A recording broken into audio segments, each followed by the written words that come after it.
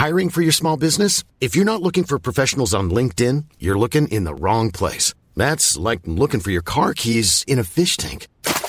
LinkedIn helps you hire professionals you can't find anywhere else, even those who aren't actively searching for a new job but might be open to the perfect role. In a given month, over 70% of LinkedIn users don't even visit other leading job sites. So start looking in the right place. With LinkedIn, you can hire professionals like a professional. Post your free job on linkedin.com/people today. Do you know a student getting ready to go to college? Or are you looking at going back to school yourself? The Woodward Hines Education Foundation and the Get to College program help more Mississippians get to and through college to get certificates and degrees that lead to meaningful employment. They offer free college planning advice, including hands-on FAFSA completion assistance through in-person or virtual appointments. Visit gettocollege.org to learn more.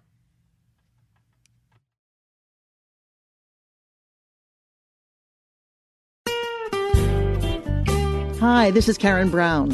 Thanks for checking out the Mississippi Edition podcast. If you like what you hear, click subscribe, hit like, or leave us a comment if your app has that feature. Then find other MPB podcasts by searching MPB Think Radio on your favorite podcasting platform. Thanks.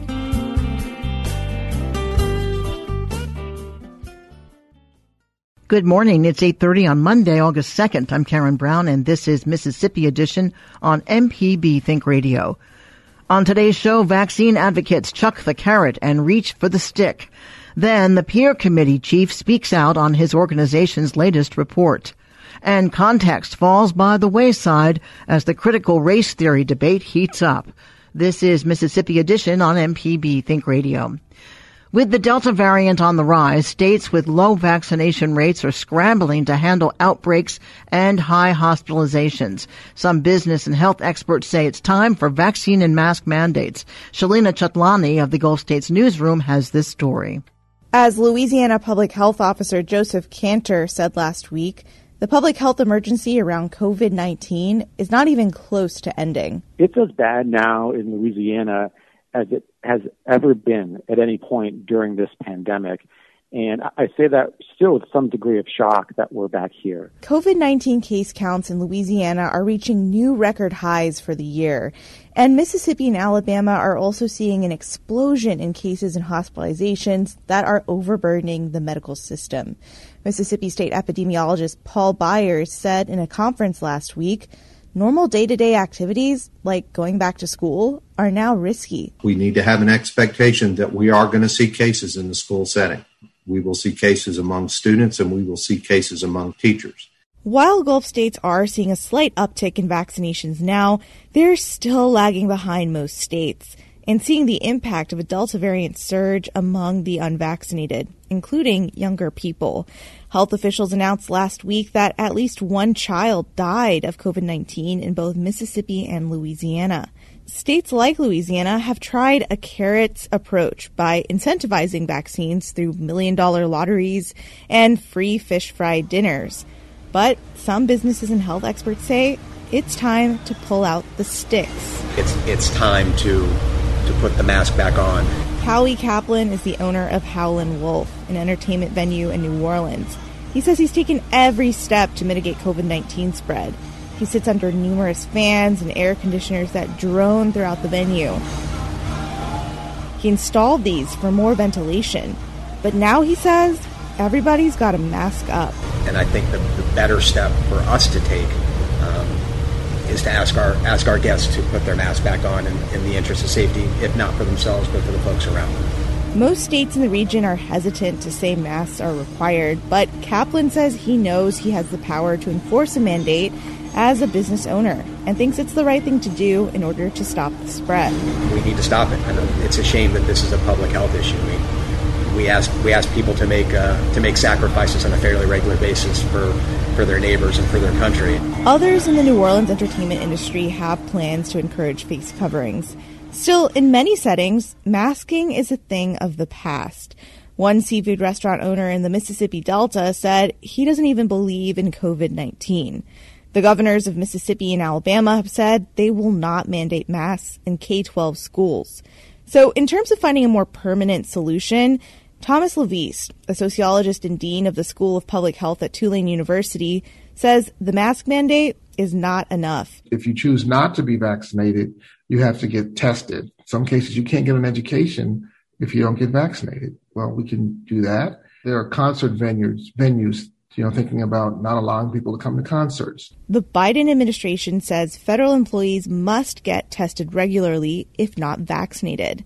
Luis says if mandates don't work in the South, it's time to bring out policies like that at the state level and crack down on the spread of disinformation. The First Amendment doesn't give you the right to yell fire in a crowded movie theater. We have not done a good enough job of aggressively going after the people that are creating the disinformation. And while it's politically contentious, Luis says he also thinks vaccine and mask mandates will eventually have to be implemented across the board in order for the country to finally emerge from the COVID-19 pandemic.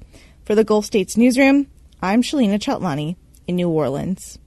The Gulf States Newsroom is a partnership between WWNO in New Orleans, WBHM in Birmingham, Mississippi Public Broadcasting, and NPR.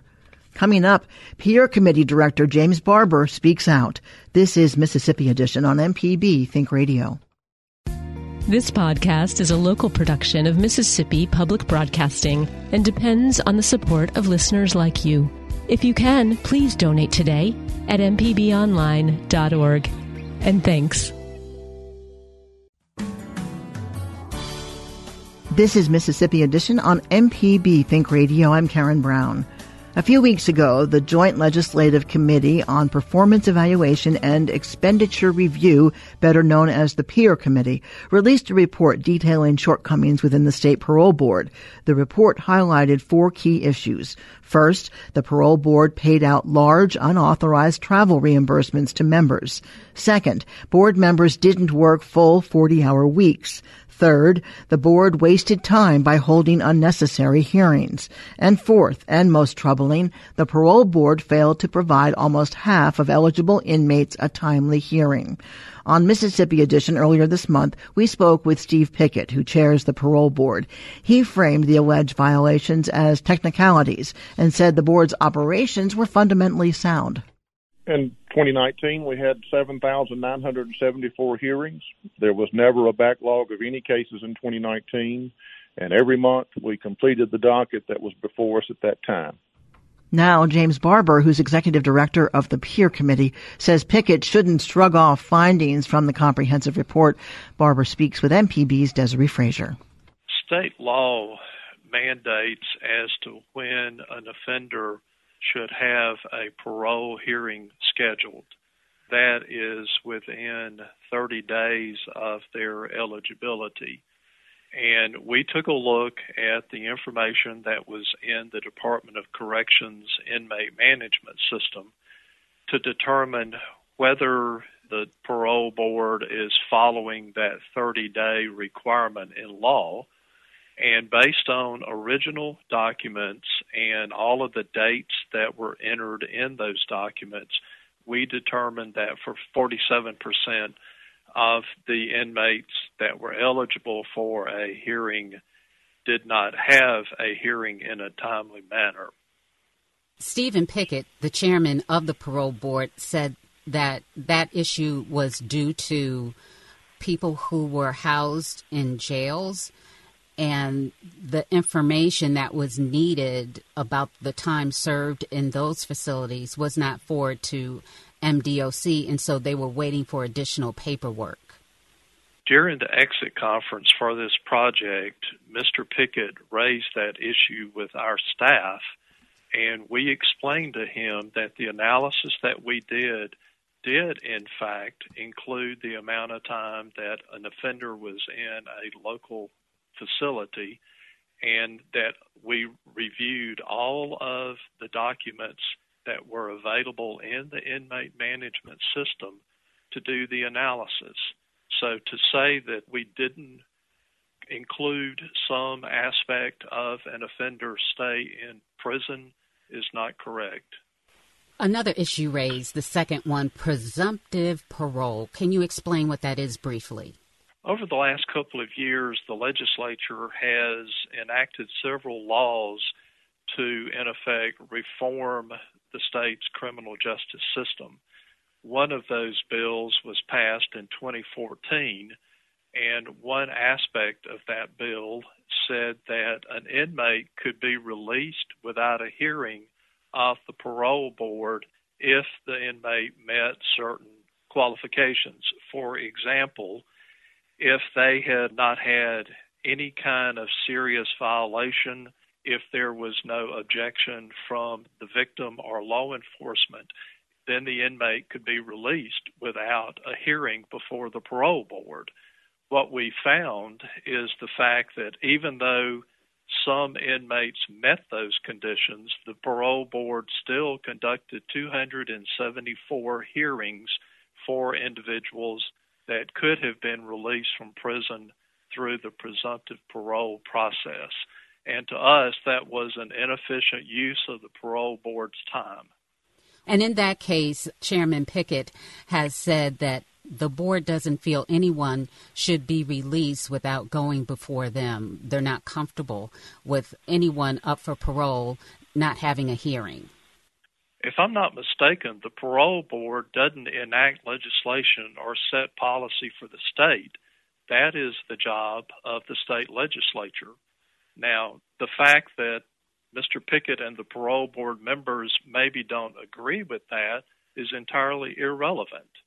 And if he thinks public policy should be changed, then he needs to work with the appropriate committees in the legislature to make that change. But right now, the public policy of the state says that offenders who meet certain conditions can be released without a hearing before the parole board. Okay, unauthorized travel reimbursements. What is that about? State travel regulations clearly say that individuals cannot be reimbursed for commuting from their personal residence to their place of business. Those policies have been in place for a very long time, and the state auditor released a compliance review in December of 2020 and noted that at least one parole board member had been reimbursed for commuting to the tune of about $40,000. We only looked at 2 fiscal years, and we found 2 parole board members who had been reimbursed for travel. It was $20,000 and over $6,000? Correct. $20,000 for one member and $6,000 for the other. And that is clearly in violation of state travel policy. And also it was noted that folks aren't working full-time. The board isn't working full-time. That's correct. Parole board members are no different than any other state employee in the fact that the law says that they're supposed to be full-time and devote their attention to the activities of the board full-time and have no other business interest. So they're supposed to work 8 to 5 just as any other employee of the state is required to do. At the beginning of this project, we were told very clearly by the chairman of the parole board that parole board members did not work on Friday. He volunteered that information. Then for 2 weeks in October of 2020, our staff observed the activities of the parole board members. We went to hearings. We went to the office when it was opening at the beginning of a workday. We went by the office at the end of the workday. And on most of the days in that 2-week period, all of the parole board members themselves were not present, even though their time card for those 2 weeks indicated that they had worked 40 hours. And can you tell us a couple of the recommendations that you would like to see implemented? We took a look at the parole structure in the contiguous states and saw that they're organized slightly different than we are in Mississippi. For example, a couple of the states use hearing officers to at least be the first level of hearing for a potential inmate to be released to make a recommendation to a parole board. That's one thing that we think the legislature should consider. Some states have nested the parole function within their Department of Corrections, and administratively, the department is responsible for the activities of the parole function rather than a separate independent board. That's another option that the legislature should consider. James Barber with the Legislative Peer Committee, thank you so much for your time and speaking with us about this. You're certainly welcome. Coming up, a deeper look at critical race theory. This is Mississippi Edition on MPB Think Radio. Deep South Dining is the show all about the culture of Southern flavor. From fried chicken and collard greens to shrimp and grits and a glass of sweet tea. Subscribe now to the podcast using any podcast app or download our MPB public media app. This is Mississippi Edition. I'm Karen Brown. Let's talk about the latest dumb idea coming from the East and West Coast. Critical race theory. Ladies and gentlemen, we can't take the chance on critical race theory. We cannot allow it to be introduced. The socialists seek to turn Americans against each other and against this country by introducing critical race theory. I am committed to ensuring that critical race theory is kept out of Mississippi schools. That was Governor Tate Reeves and House Speaker Philip Gunn addressing crowds at the Neshoba County Fair last week. You heard Speaker Gunn characterize a certain theory as socialist. Both men in their remarks also described it as racist. The governor said it, quote, teaches children that they're born racist. Gunn pledges to introduce legislation to ban the teaching of it in Mississippi's public schools. Reeves promises to sign it should it reach his desk. Amidst all this, neither Reeves nor Gunn dwelled at length on what exactly critical race theory is. And Katerina Pasadomo, who is a professor of Southern Studies and Anthropology at Ole Miss, says that's a problem. She speaks with MPB's Kobe Vance. Critical race theory is an advanced legal theory. It is a theory that seeks to explain the embeddedness of racism within our legal system, principally. And it emerged about 40 years ago, when prominent legal scholars like Kimberly Crenshaw and Derek Bell and Richard Delgado, among others, it was a group of scholars who were trying to better understand and articulate how the law functioned differently for people based on their race. So you mentioned that it's an advanced topic. Is this something that would be taught in schools? No, I always chuckle a little bit when I hear about the scourge of critical race theory in our K through 12 schools. It is not something that is taught in public schools. I encountered critical race theory as a PhD student, but the implications of banning it are practical. So even though, saying we're going to ban critical race theory, it's kind of a moot point because it's not something that, in its true form is actually taught in public schools. Banning anything there's an intellectual freedom argument there. And there's also, the practical implications of saying, I think the way that a lot of people talk about critical race theory, what they actually mean is talking about race. And that makes a lot of people uncomfortable, which I think is something we need to move beyond. We should be comfortable talking about race at this point in our nation's history. And when you tell educators and parents and students that we can't talk about race and we can't have an accurate accounting of our country's history, then that does have a chilling effect on education. I do think that we should be very concerned about the rhetoric and the sort of fervent attachment to this sort of boogeyman idea about critical race theory. It's a dog whistle. It's not, and I think people who are talking about it the way that they are being very disingenuous and pretty cynical. Last week, Speaker Philip Gunn was at the Neshoba County Fair, and he was discussing critical race theory, and he claims that it causes students to become racist or hate themselves. Is that something that critical race theory actually does, even in those advanced courses? No, it does not do that. And I think that's a disingenuous concern. I can't speak to Philip Gunn's beliefs or intentions, but I doubt that he believes that is true either. If we really want to reckon with our country's history and see the way that racism is embedded within laws, going back to the Constitution and the 3/5 Compromise, Indian removal, the failure of Reconstruction, Jim Crow laws, redlining, right? There's lots of examples that demonstrate the embeddedness of racism within our legal system. Teaching history accurately, though, does not mean that we're teaching anybody to hate themselves or to neglect their heritage or their upbringing, but it is forcing all of us to account for where we came from so that we can imagine a more prosperous and inclusive future. I was going to ask, what do you think this could mean for Mississippi that has such a deep history of racism and slavery? If people are trying to attack critical race theory in a way that would be similar to taking parts of Mississippi's history out of textbooks?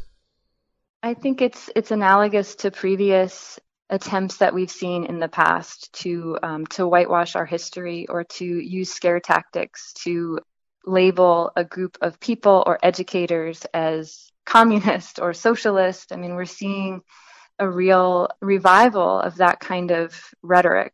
A lot of the people who are reviving that rhetoric claim that the educators, or socialist educators as they say, are dividing this country. And I find that to be tremendously ironic, because I think there is nothing more patriotic than understanding your country's history with all of its flaws and challenging it to live up to its ideals. I think Mississippi has a really complicated history. Certainly there's oppression there, but there's also resistance and survival and people fighting for what's right. And I think we should be telling those stories, not just of oppression, but also of people who defied the Jim Crow laws that were trying to prevent them from voting and owning land. Right. So I think we can lift one another up, actually, by telling our history more accurately. Is there anything else we might not have touched on that you think is something that Mississippians should understand about, either this specific thing or other issues that are going on right now? I'm not an expert on any of this stuff, right? So like I said, I grew up as a white person in Florida. I had a lot of racial privilege, but I wouldn't have called it that, and I wasn't taught that term in school. I don't think kids are taught that in school now. And it wasn't until I got to graduate school, in my 20s, late 20s, that I really started reading some of these authors that I mentioned earlier, Derek Bell, Kimberly Crenshaw, learning about critical race theory, what it actually is. And it was hard work. I mean, if you're learning about critical race theory, from the news, what you're hearing on the news, it's probably overly simplified. Even what I've said today is a really simplistic explanation of it. So I think if you're going to get into a debate about something, then at the very least, you should take the time to educate yourself on what it is so that you know that your position is grounded in fact and is not motivated by some impression you got, on the internet. I don't think that that's a proper way to engage in debate. So I would encourage everyone to, if you really care, if you're passionate about critical race theory, then go out and read something by Derek Bell. Go out and read something by Richard Delgado. And then, otherwise I would not have this debate, because it's much more, it's a lot messier than I think we're pretending it is. Katerina Posadomo is an associate professor of Southern Studies and Anthropology at the University of Mississippi. Katerina, thank you for joining us today. Well, thanks so much for having me, Kobe. I appreciate it. Thanks for listening to the Mississippi Edition podcast from MPB News and MPB Think Radio.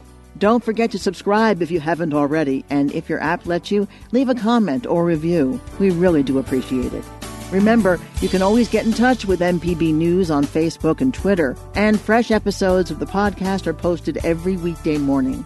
I'm Karen Brown. Thanks for listening. This is Mississippi Edition from MPB Think Radio.